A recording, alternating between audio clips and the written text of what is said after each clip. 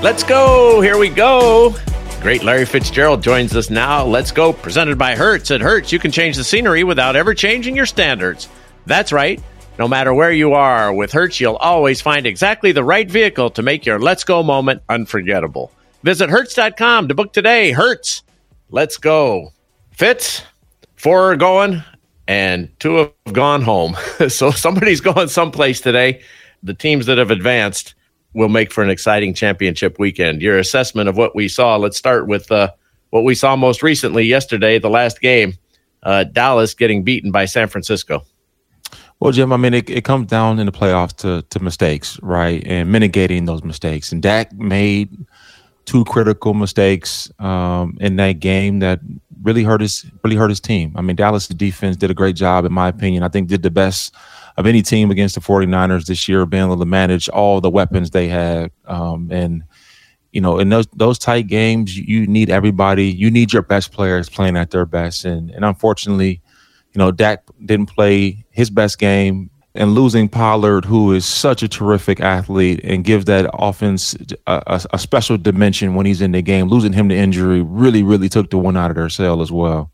You know, it's rough to be America's team because America's team now, 27 times they have now failed to make it to the NFC Championship game. If you go from 1996 up until this season, from 1970 to 1995, 14 times. 14 times they were in the NFC Championship game. And it's not very forgiving, even if you're a member of the team, because the team now is throwing Dak Prescott under the bus. On their social media page on Twitter, where they have 4.5 million followers, this is what the Dallas Cowboys said after the game. Dak Prescott gave away the ball twice in a narrow loss to the 49ers in a matchup with the Cowboys. Cowboys had a chance to win if they didn't generate self-inflicted wounds. I think that's an accurate. Wow. It's an accurate statement. Obviously, you wouldn't expect that from the home team's handle, right? But it's not as if they made that up. It's not as if it's fictitious. It's not fake news. You know, it's the truth. And you know, sometimes the truth hurts, Jim. You just don't expect that you don't expect incoming fire. No, you don't. You don't. I mean, the fire's coming from everywhere. I mean, you even saw Governor Abbott getting into it yesterday with his tweet about him maybe trying out to be the Cowboys kicker next year. Said he could kick the ball better than Maher could. And for those who don't know, Governor Abbott is in a wheelchair and paralyzed. Yeah, but I mean, like you said, Jim, there's a lot of pressure. Was he going to kick it with his head? Team. I don't know. I think it's just funny that that even the governor of the state of Texas is getting in on it. Why are you being so shy, Larry? You're backing away. You don't want to take on Governor Abbott. You don't want to take on the Cowboys. The Cowboys should not release a statement like that, and Governor Abbott should know better. You don't incite folks truth, that are your own. That's not good public discourse. Jim Mara has been terrible throughout the course of these playoffs. I mean, completely terrible. Missed an extra point again on Sunday. So. I mean, it's the truth. I mean, he hasn't done a good job, and when you don't do a good job on a professional level, I mean, you open yourself up to criticism, and I think the criticism is deserving. Should it be coming from the team's handle? That's subjective, right? But it's not as if they lied. I would say if you're looking for a culprit, for Dallas not having more success in that game, I mean, you don't have to look any further than Dak and the decisions that he made in terms of throwing the football. And if you take those 2 interceptions back, that game could look a lot different. If I were Mr. Maher, I might call Cody Parkey because he has some experience in dealing with it. They could commiserate together. On the other side, you have Brock Purdy, who's now 7-0, 2-0 in the playoffs. And this young man was drafted last, as everybody knows. And he's undefeated as he heads into the NFC Championship game. And he didn't make any mistakes.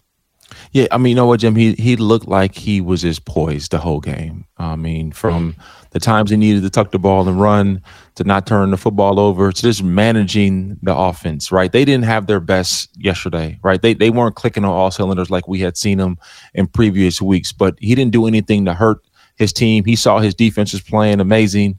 And he made the throws. He made a couple of throws on crossing routes, and obviously George Kittle made the spectacular play up the seam, bobbling the ball, avoiding the big tackle. So he made the plays that he needed to make, and that's what it comes down to, Jim.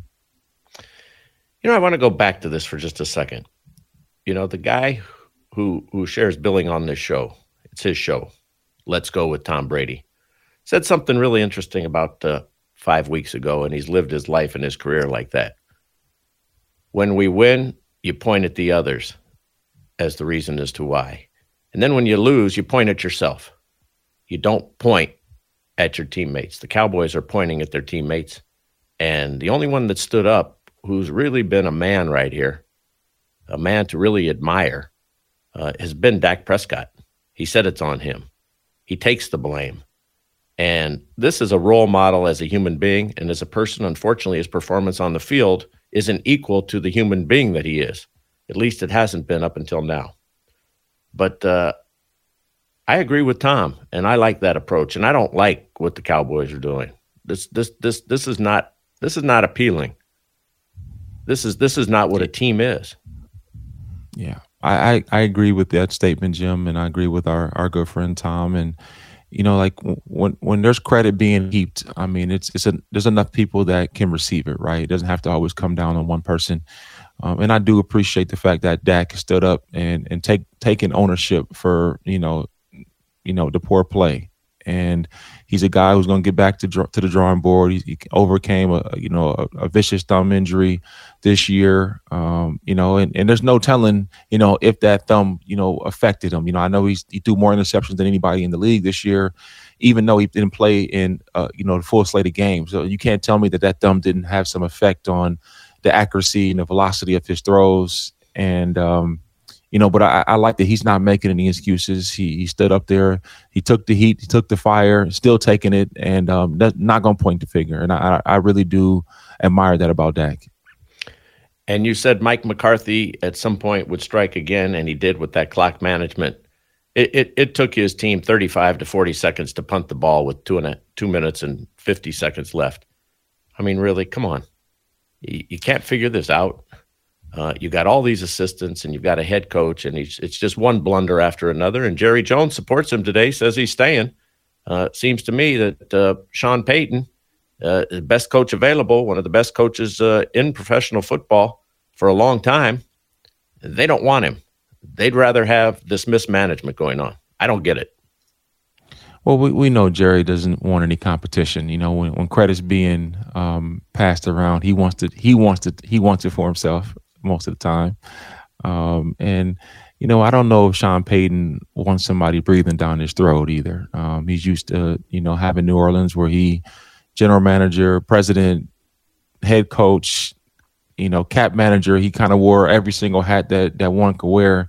Obviously, that wouldn't happen if he went to the Cowboys. And I just don't know in Sean Payton's position if that's something that he would want to deal with, after having, all the say in how your team is put together, structured. That's something that he would want to relinquish. I mean, that's pretty tough, for him to do that. Would the Cowboys have beaten the 49ers if they had Sean Payton? Sean Payton didn't throw any interceptions, and wouldn't have thrown any interceptions even if he was coaching the game. It comes down to the players, right? And what they're coached to do, what they're able to execute, but the coaches, once the player walks on the field, those players are only doing what they've been coached to do, right? And so, the real question to me is, would Sean Payton have had that team better prepared to play? Would they have done the things necessary, to advance? When they caused that fumble, when McLeod fumbled that ball on the punt return, not scoring a touchdown there, was, that was a pivotal point. That was a huge, huge opportunity for them to be able to take control of that game. And, the league knows, everybody that's watched Sean Payton coach, through his entirety as a coach, knows he's one of the most sophisticated play callers in the game. And, I think he's, him and Kyle Shanahan, when they were coaching, two best in the business, along with Andy Reid. Well, I'm personally very fond of Jerry Jones and his family. I'd like to see him win one more time. As am I. I love Mr. Jones. He's been wonderful to me. I love them both. They're great, and Jerry's been great for professional football with what he's been able to accomplish. And I know this is frustrating for him and for his family and for the Cowboy fans. But some of these decisions that you watch Coach McCarthy make, and it's not personal. I have nothing against him, but it just goes on all the time. And he didn't throw the interceptions. You're correct, but it's just like you're waiting for him to screw up, and seemingly every year something happens that he does. I mean, Jim. I mean, you go back in all of his years in Green Bay, and in the 3 years he's been in Dallas. I mean, I have to agree with you. But this is one thing that people are not even taking into consideration. The way the Cowboys look right now, I think will be drastically different. I don't think Dan Quinn will be back. I think he will have an opportunity to be a head coach again, and I think Kellen Moore, there's a good possibility he's not back, because I'm pretty sure he'll be coveted as well this offseason. So I think the dynamics of the coaching staff and what they've had, it can look different, Jim. Jim Gray with Larry Fitzgerald right here on Let's Go. Our program is brought to you by Bank of America. Bank of America's digital tools are so impressive, you just can't stop banking. On or off the field. Learn more at bankofamerica.com/can'tstopbanking. What would you like the power to do? Member FDIC. Larry, let's turn our attention to the other half of the NFC. And we saw utter domination. Philadelphia Eagles trounced the New York Giants. People are asking if Jalen Hurts healthy. Is he as good as he looked early in the season? And I think he answered a lot of questions, Jim. This young man was poised for the moment, Jim. At no point did it look like it was too big for him.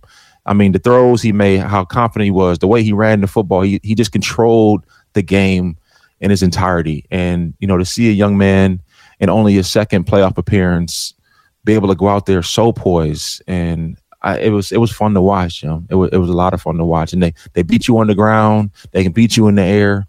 And when that team gets a lead and those defensive linemen have the chances to rush the passer, I mean, Jim, they get after the quarterback, man. They make it uncomfortable for you back there in that pocket, make you one-dimensional, and it's gonna be fun. I can't wait to that game next week, Jim, in Philly, man. That 49ers Philly game got me excited. I can't wait to watch it, Jim.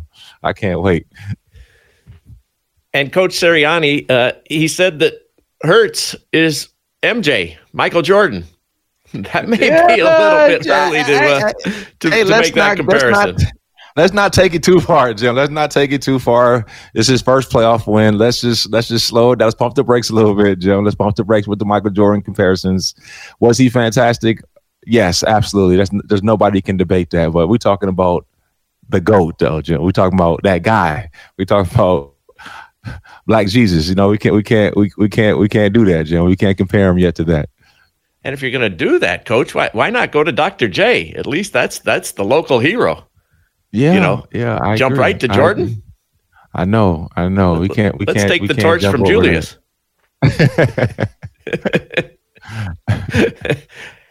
So now we face there's really not much to discuss about the Giants game and the Eagles. It was just not even a contest. So now let's jump forward. The game's going to be in Philadelphia. San Francisco has, been on this roll. The Eagles lost a little bit of their footing. That's because Hurts was out and he wasn't able to play. And so they lost those few games, and now they kind of get back on stride after the week off. This sets up some really interesting matchups, doesn't it? Particularly the San Francisco defense against this very strong and potent Eagle offense. How do you see this? Because it's always been the mantra that defense wins championships, but I don't know that this group can be stopped. I don't know, Jim. I know you're excited about that side. I'm excited about the matchup on the other side. I think Philadelphia and their defense, matches up really, really well with the quality of defense that the 49ers possess. I think in terms of pass rushing, Philadelphia does a better job of pass rushing.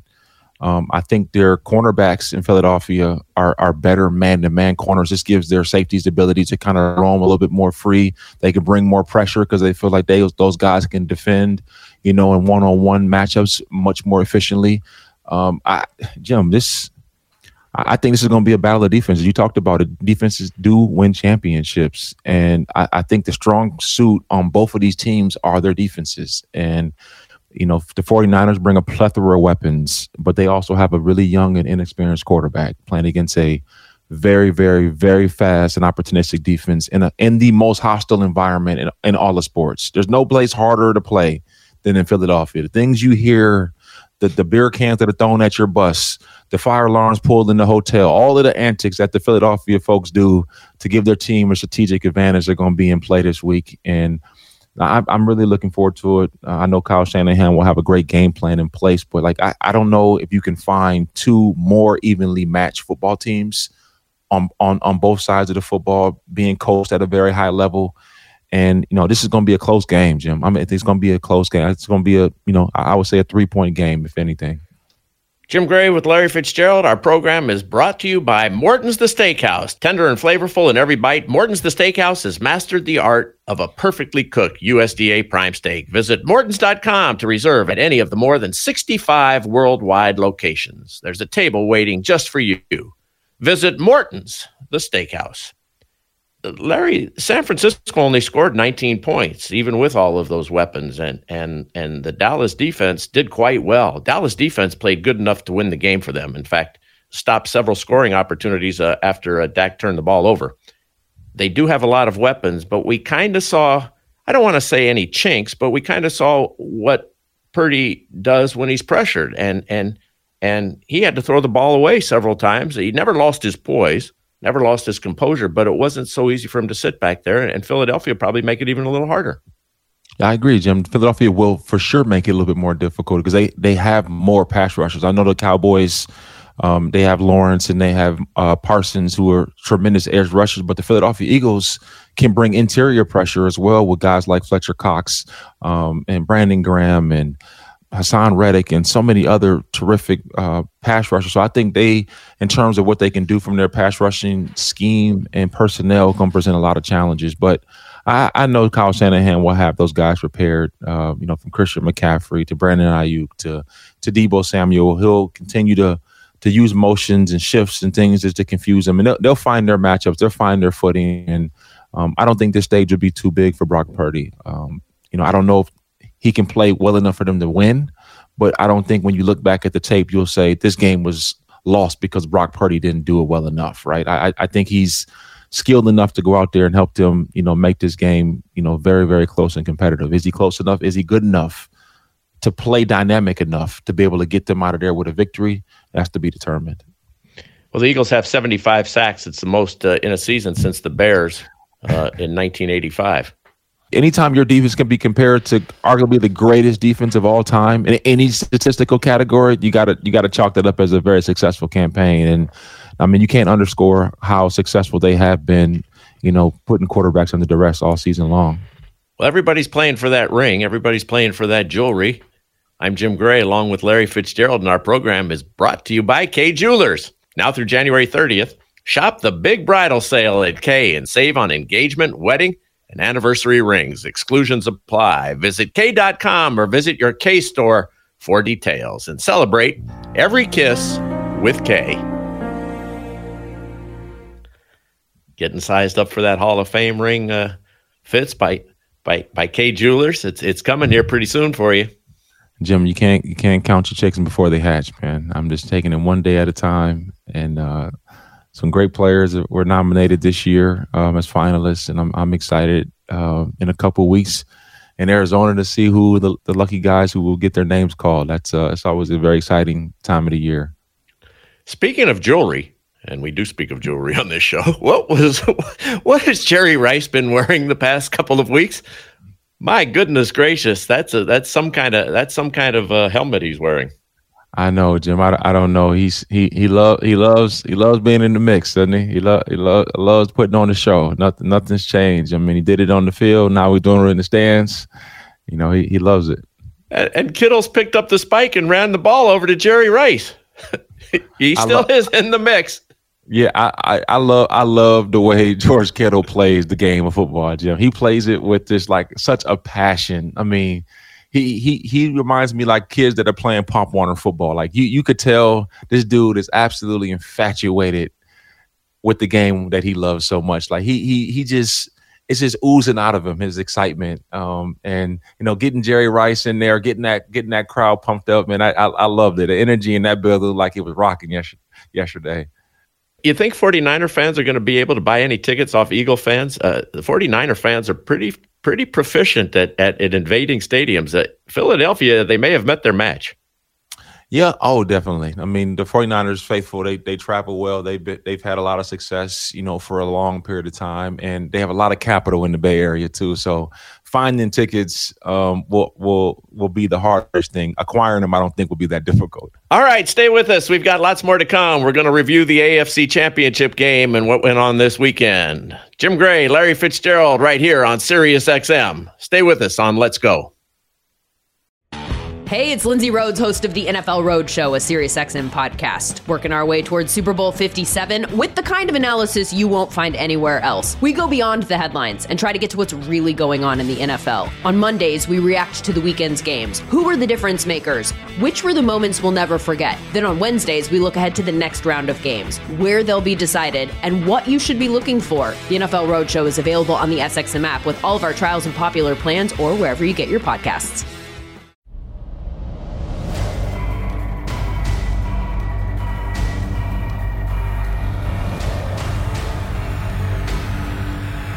Welcome back to Let's Go. I'm Jim Gray, along with Larry Fitzgerald. Our program is brought to you by USAA. USAA was started in 1922 by a group of soldiers who made a promise to always take care of their own. And after 100 years, USAA is still serving the military and their families. Find out more at USAA.com/100. USAA! Larry, let's turn our attention to the AFC, the game on Saturday.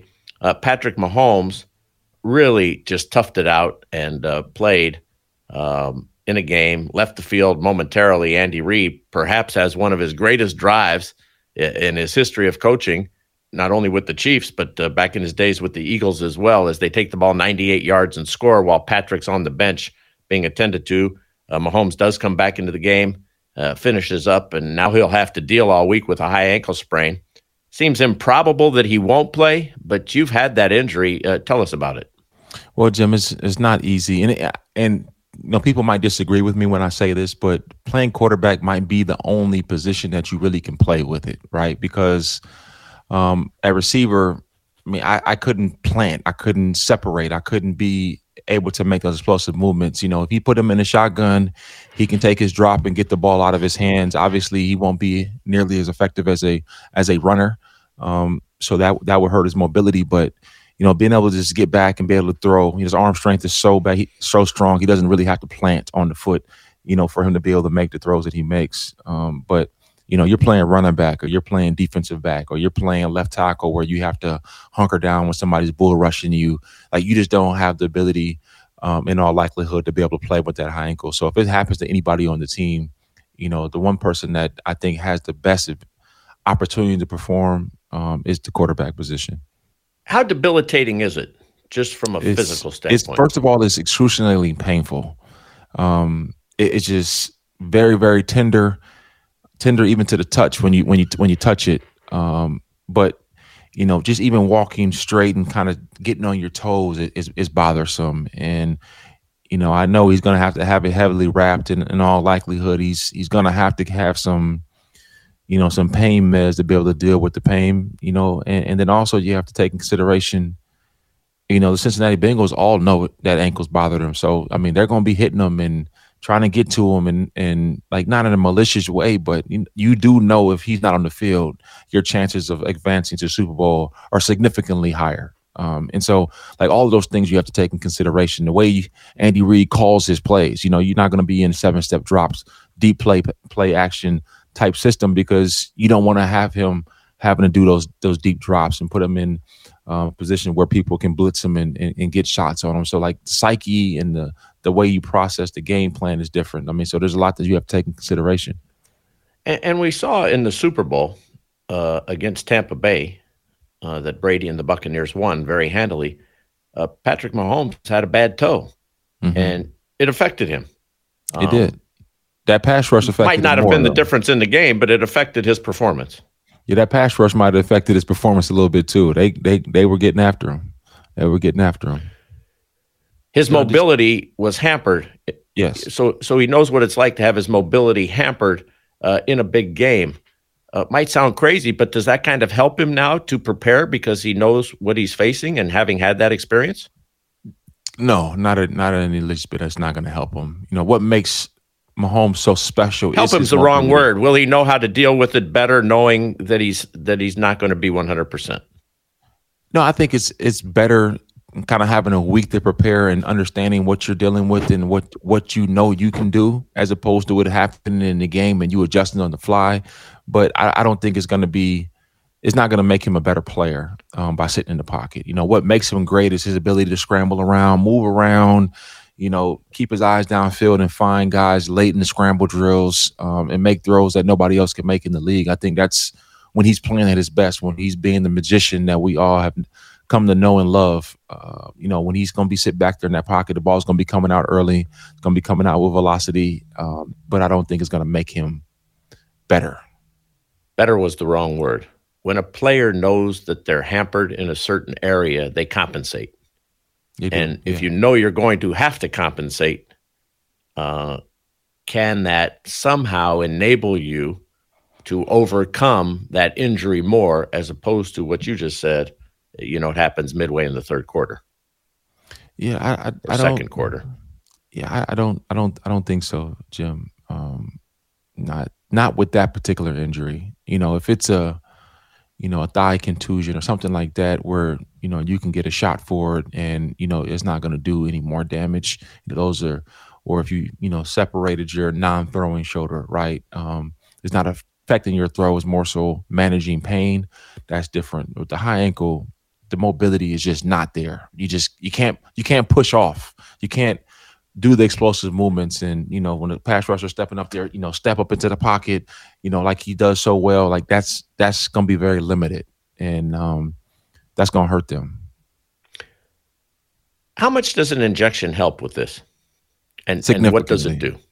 Significantly. It helps a lot, because you're trying to manage the pain. You understand the mobility is not there, but if you don't feel the pain, you can do a lot more. But you also can't feel the pain, so you might push it a little bit more, and it might make the injury worse than what it was, or open you up to something else that could be going wrong. So it's a double-edged sword. I've gotten injections before when things have bothered me. It's not something I would recommend to everybody, but you're not in the AFC playoff championship picture every year, and these opportunities don't come around every day. And this is what these great athletes, this is what they aspire to be in the biggest games and the biggest moments. And sometimes it takes sacrifice. And it's the ugly part of sports, Jim. You ever taken an injection before this show? I have never taken an injection before this show, but I'm sure you have.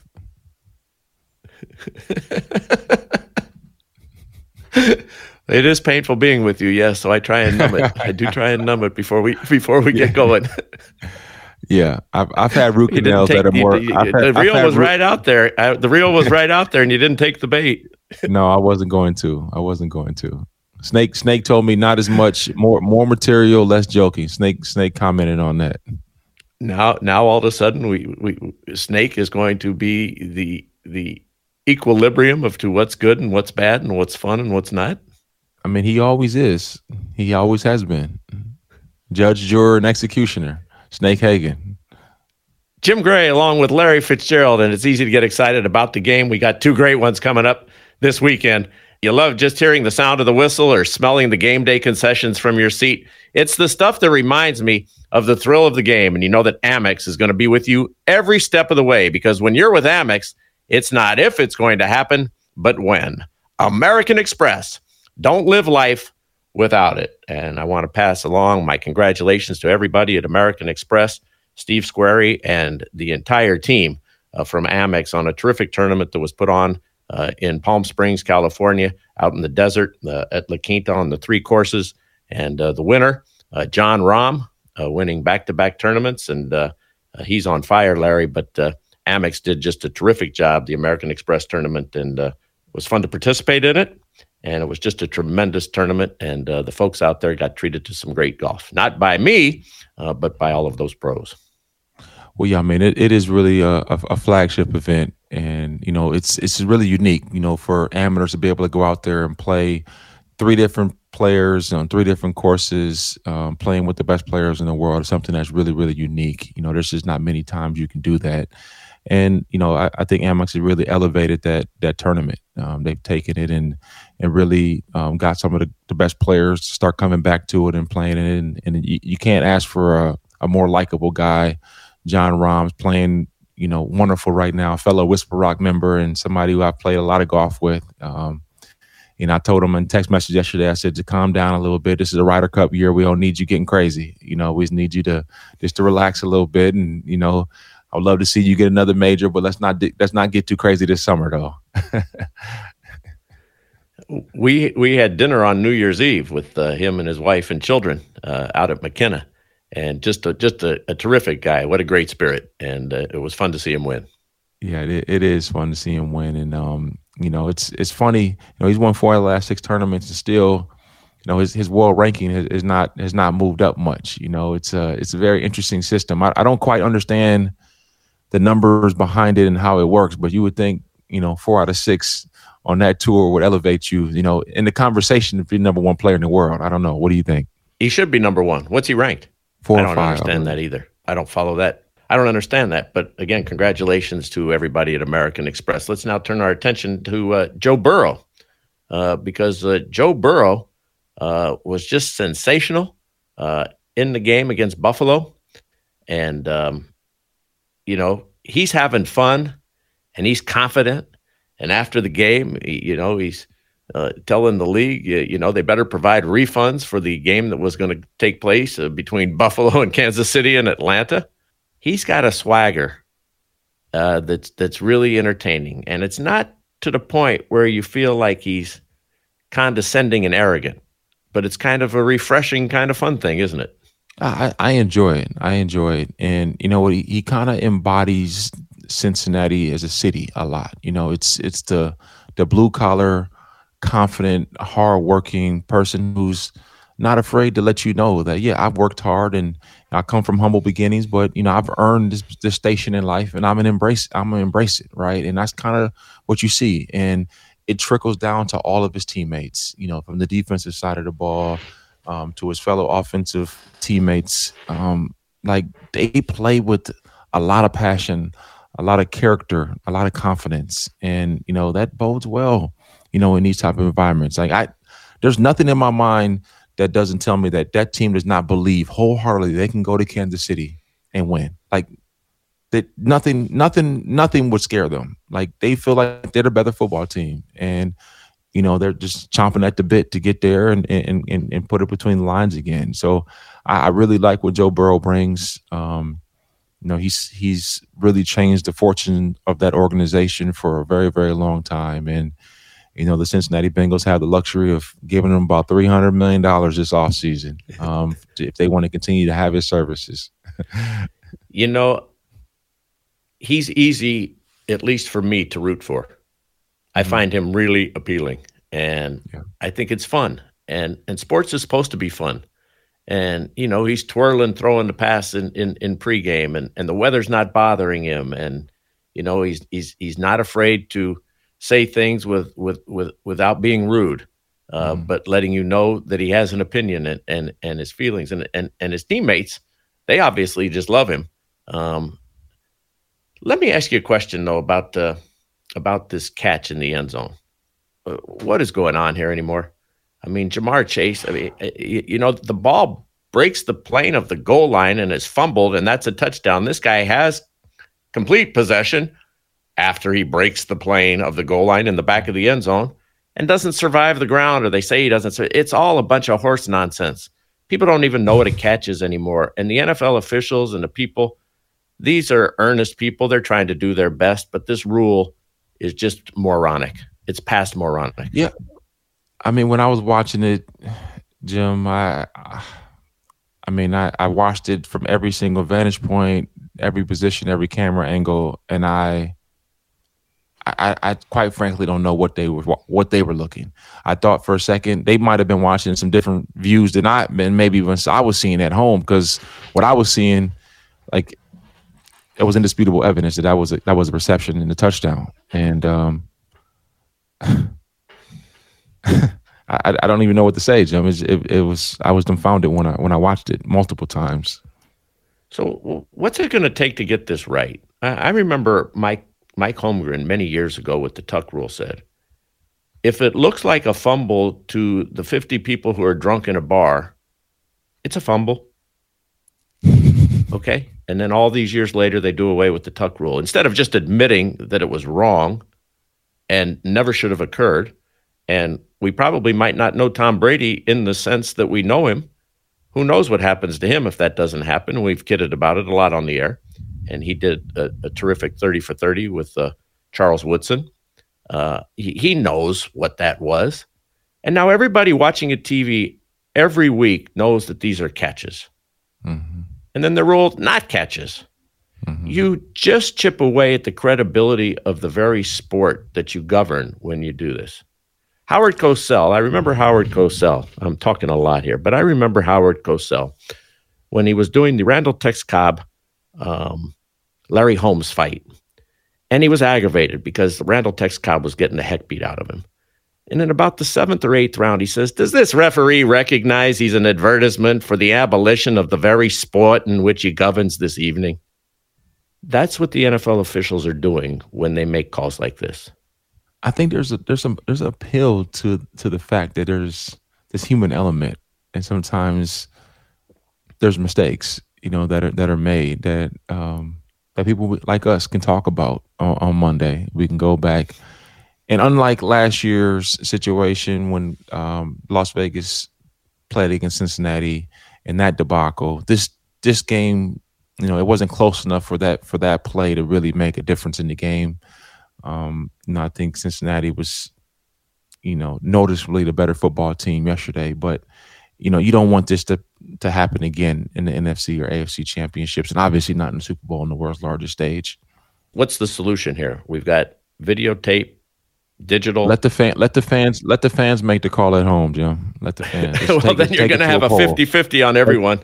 Jim, they should put a barcode on the TV. Everybody snaps a photo, and you go, was it a catch or wasn't it a catch? And they put it up on the screen and let the fans decide on the craziness, Joe. But don't you often wonder what it is that they see that all the fans don't see? Yes, I wonder that all the time. I wonder that all the time. Like yesterday, the Cowboys catch.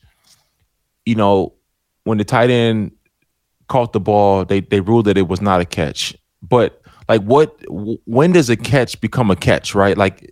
It touched his hands. His right foot was still on the ground from my vantage point. But as soon as he brought the ball away, his foot came up, the left foot went down, then the right foot went out of bounds again. So like when does a catch actually become a catch? Like it hits your hands. As soon as it hits your hand, does that mean it's the catch? Or is it when it's being brought to the tuck? Is that when the catch? Like when it's possessed. Who knows anymore? When is it actually possessed? On a play like that. So, there's a lot of calls that are subjective.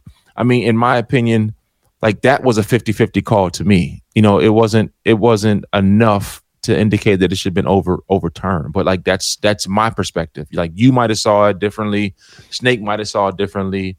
TB might have saw it differently. So it's really subjective on some of these plays.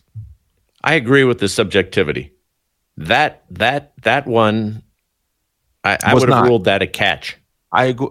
Which one? You talking about Jamar Chase? I think they were both catches. They were both catches to me. Yeah, I'm with you. They're both catches, but I can understand. And it was a little lackadaisical by the Cowboy. Just put your other foot down. But he obviously thought that he had possessed it because it was not a hard. He took a long step. Yeah, that was with the intention of getting out of bounds because the play before. The receiver took a step back, and the clock winds. Mm-hmm.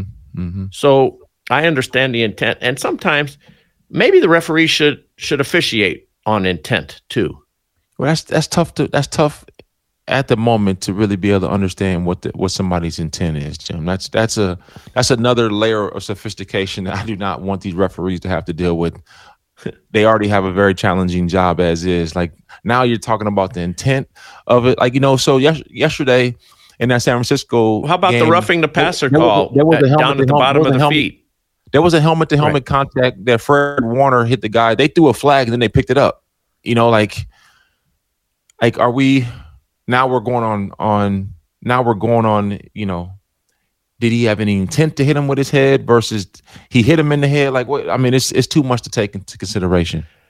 But like, for example, on that call, when does the coach have to call for the replay? Because we now get, told that it's being one of those fast track replays or whatever it's called, that they're doing it and they're talking to the official in his ear out of New York. So now you've taken the strategy out of the coach having to do it because sometimes it's being done by New York anyway. Yeah. This whole thing needs to be really examined, re-examined, look at it every year, and they just keep doing the same stuff. But not only that, it needs to be streamlined too, Jim, because it takes far too much time. Like, it's football, in actual football time, sitting around, players, the fans. I mean, we're all watching the game because we want to see the action. And, this is taking 10, 15 minutes sometimes in real life time to be able to get these plays decided. And so not only does it need to be streamlined, but it needs to be expedited as well. Jim Gray with Larry Fitzgerald. Our program is brought to you by Brady Brand. Check it out at bradybrand.com, including the brand new Brady pant. Go to bradybrand.com to get comfortable now. Look good and feel even better. Brady Brand, let's go. If there's such a thing as America's team, it was Buffalo this season, Larry. Everybody has rallied around what happened to Damar Hamlin. He showed up at the stadium yesterday, just 20 days after that drastic injury and cardiac arrest on the field. Was able to visit with his teammates and sit in the box, opened the box up, and was able to wave to all the fans and give the heart signal. But Buffalo has been through the mass shooting. They've had that tremendous storm and then another storm after that. And then of course Hamlin. And so I think, for a lot of fans around the country, the Bills and were their adopted team this year. And they just couldn't quite play well enough these past several weeks, and it caught up with them yesterday. Well, Jim, I mean, I agree. You watch the Bills over the last month or month and a half, they haven't played their best football. They won because they're usually the better team, but you look at the playoff game against the Dolphins the week before, they didn't play well. And the Dolphins are not as good of a team as Cincinnati. And so if you don't have your best stuff against teams that are really, really good in the playoffs, you're just simply not going to advance. And, Josh needed to have one of those games that we've seen him have where he has the 4 touchdown games and 60 yards rushing and no egregious mistakes for them to be able to beat these high quality teams. And he just didn't have that. And then, you look at the scene after the game with Stephon Diggs being agitated about, his play, his number not being called often enough, him not being able to get enough touches. And, you start seeing those things that kind of fester, when things don't go as well as you would hope. But this is a young team, Jim, and they have a very bright future ahead of them. Like, this is not going to be the last time we're talking about the Bills, but, you have to be playing your best, at this time of the season, Jim. I can't say it any more clear. You have to be playing on all cylinders. You have to be healthy. You have to, have a couple balls bounce your way for you to be able to advance deep into this tournament. I like that Josh Allen just ignored Diggs. He didn't even look up, and neither, I don't think, I think it was the assistant coach who was sitting there with him. They didn't even look up. But, what's your problem? Okay, again, why is it now pointing fingers? And it's a lot of times with these receivers, whether it's Antonio Brown making a stink, the list is long. No, hold on, Jim. Time out. I know a lot of receivers that didn't make a stink. Calvin Johnson, Julio Jones. Okay. Andre Johnson. Well, how about Terrell Owens? No, I'm just saying. But don't start listing all the guys that have made. Don't clump everybody into the same category, Jim. There's a lot of guys who didn't. Have you ever seen a running back go over and confront? Have you seen a running back go over and confront the quarterback? I've seen him confront the offensive line before. I asked, have you seen a running back go over and confront? What does a running back in a quarter? What does a quarterback have to do with the running game, Jim? Nothing. He's just literally handing the ball. I'm asking you. No, I'm saying, but that's not a real question, because the quarterback has nothing to do with the success of a run game. He has nothing to do with it. Like the offensive line have all the success to do with the run game. Quarterback has everything to do with the success of a receiver. So like that's a relationship that's a lot more volatile. That he would never have that with the running back. Mr. Sensitivity.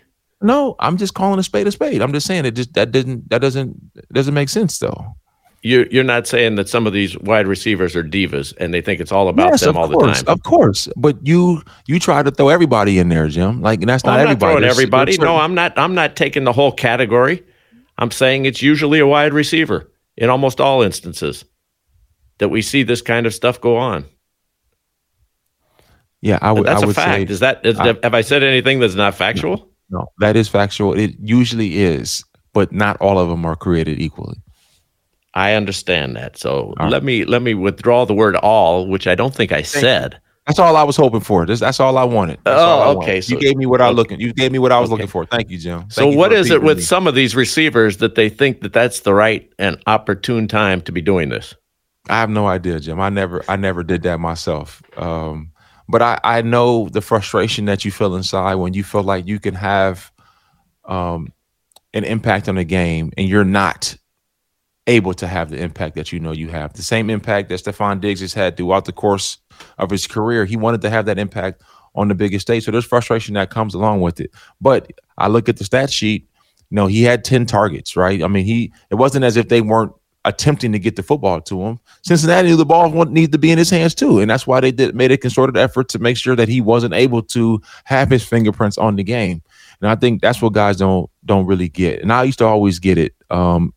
Because I would know my number was being called, but the coverage would dictate where the football was going. If they play me in a certain coverage, then I'm not going to get that ball. I just knew it pre-snap. I could tell, okay, this ball's not coming to me. But it doesn't change the way I approach it. It doesn't change the way I feel. I just know that, if I'm being double teamed, there's other people that have to step up and make some plays for us to get going. And then when my opportunities do, and I have a favorable matchup, then I got to take advantage of it. Just for the record, Snake agrees with me. No, he doesn't. Yes, he did. Yes, he does. Yes, he does. Larry, I'm going to get your prediction. We haven't done that in quite some time, so let's have you predict. First, the NFC. Who's going to win the championship next Sunday? I'm going to take the Philadelphia Eagles, Jim. And on the AFC side, I'm going with the Cincinnati Bengals. So we're going to have a Philadelphia-Cincinnati Super Bowl in Phoenix, Glendale, Arizona. Yeah. Wow, and you're going to be the chairman. You're going to be leading the parade, as always, as the head of the Super Bowl committee. I'm excited. I'm excited that we can host it, and I'm excited that, whatever teams make it to Arizona, we want to make sure that we're great hosts, and the teams and their fans that are traveling have the very best time that they could possibly have. It's going to be a couple of great games. We'll check out your predictions. As always, Larry, it's been a fun show. It was a great weekend of football. Enjoy yourself out on the golf course this week. I know you got a lot of stuff to accomplish out there as you prepare for the AT&T coming up, correct? Yes, sir. Yes, sir. On the Super Bowl bye week, I get to go play a little golf out there in Pebble Beach. So I'm looking forward to it. We look forward to that, and we will talk to you next Monday night. Thank you, Jim. Have a great week. That's Larry Fitzgerald. He's our expert, along with Tom Brady, and any athlete will tell you it helps to work with an expert. For buying or refinancing a home, your expert is an independent mortgage broker. Find one at findamortgagebroker.com. It's powered by the #1 mortgage lender in America, United Wholesale Mortgage, LLC, Equal Housing Lender, NMLS number 3038. It's licensed in all 50 states and the District of Columbia. Let's Go, presented by Hertz. Thanks to our terrific producer, Dave the Snake Hagan, production assistance by Harris Fabishoff, and to our sponsors, USAA, Bank of America, American Express, Kay Jewelers, Hertz, United Wholesale Mortgage, Brady Brand, and Mastros. Let's Go podcast with Larry Fitzgerald was produced by 199 Productions and Scratchy Productions. Thanks so much for joining us. We will talk to you again next Monday right here on SiriusXM. Let's go.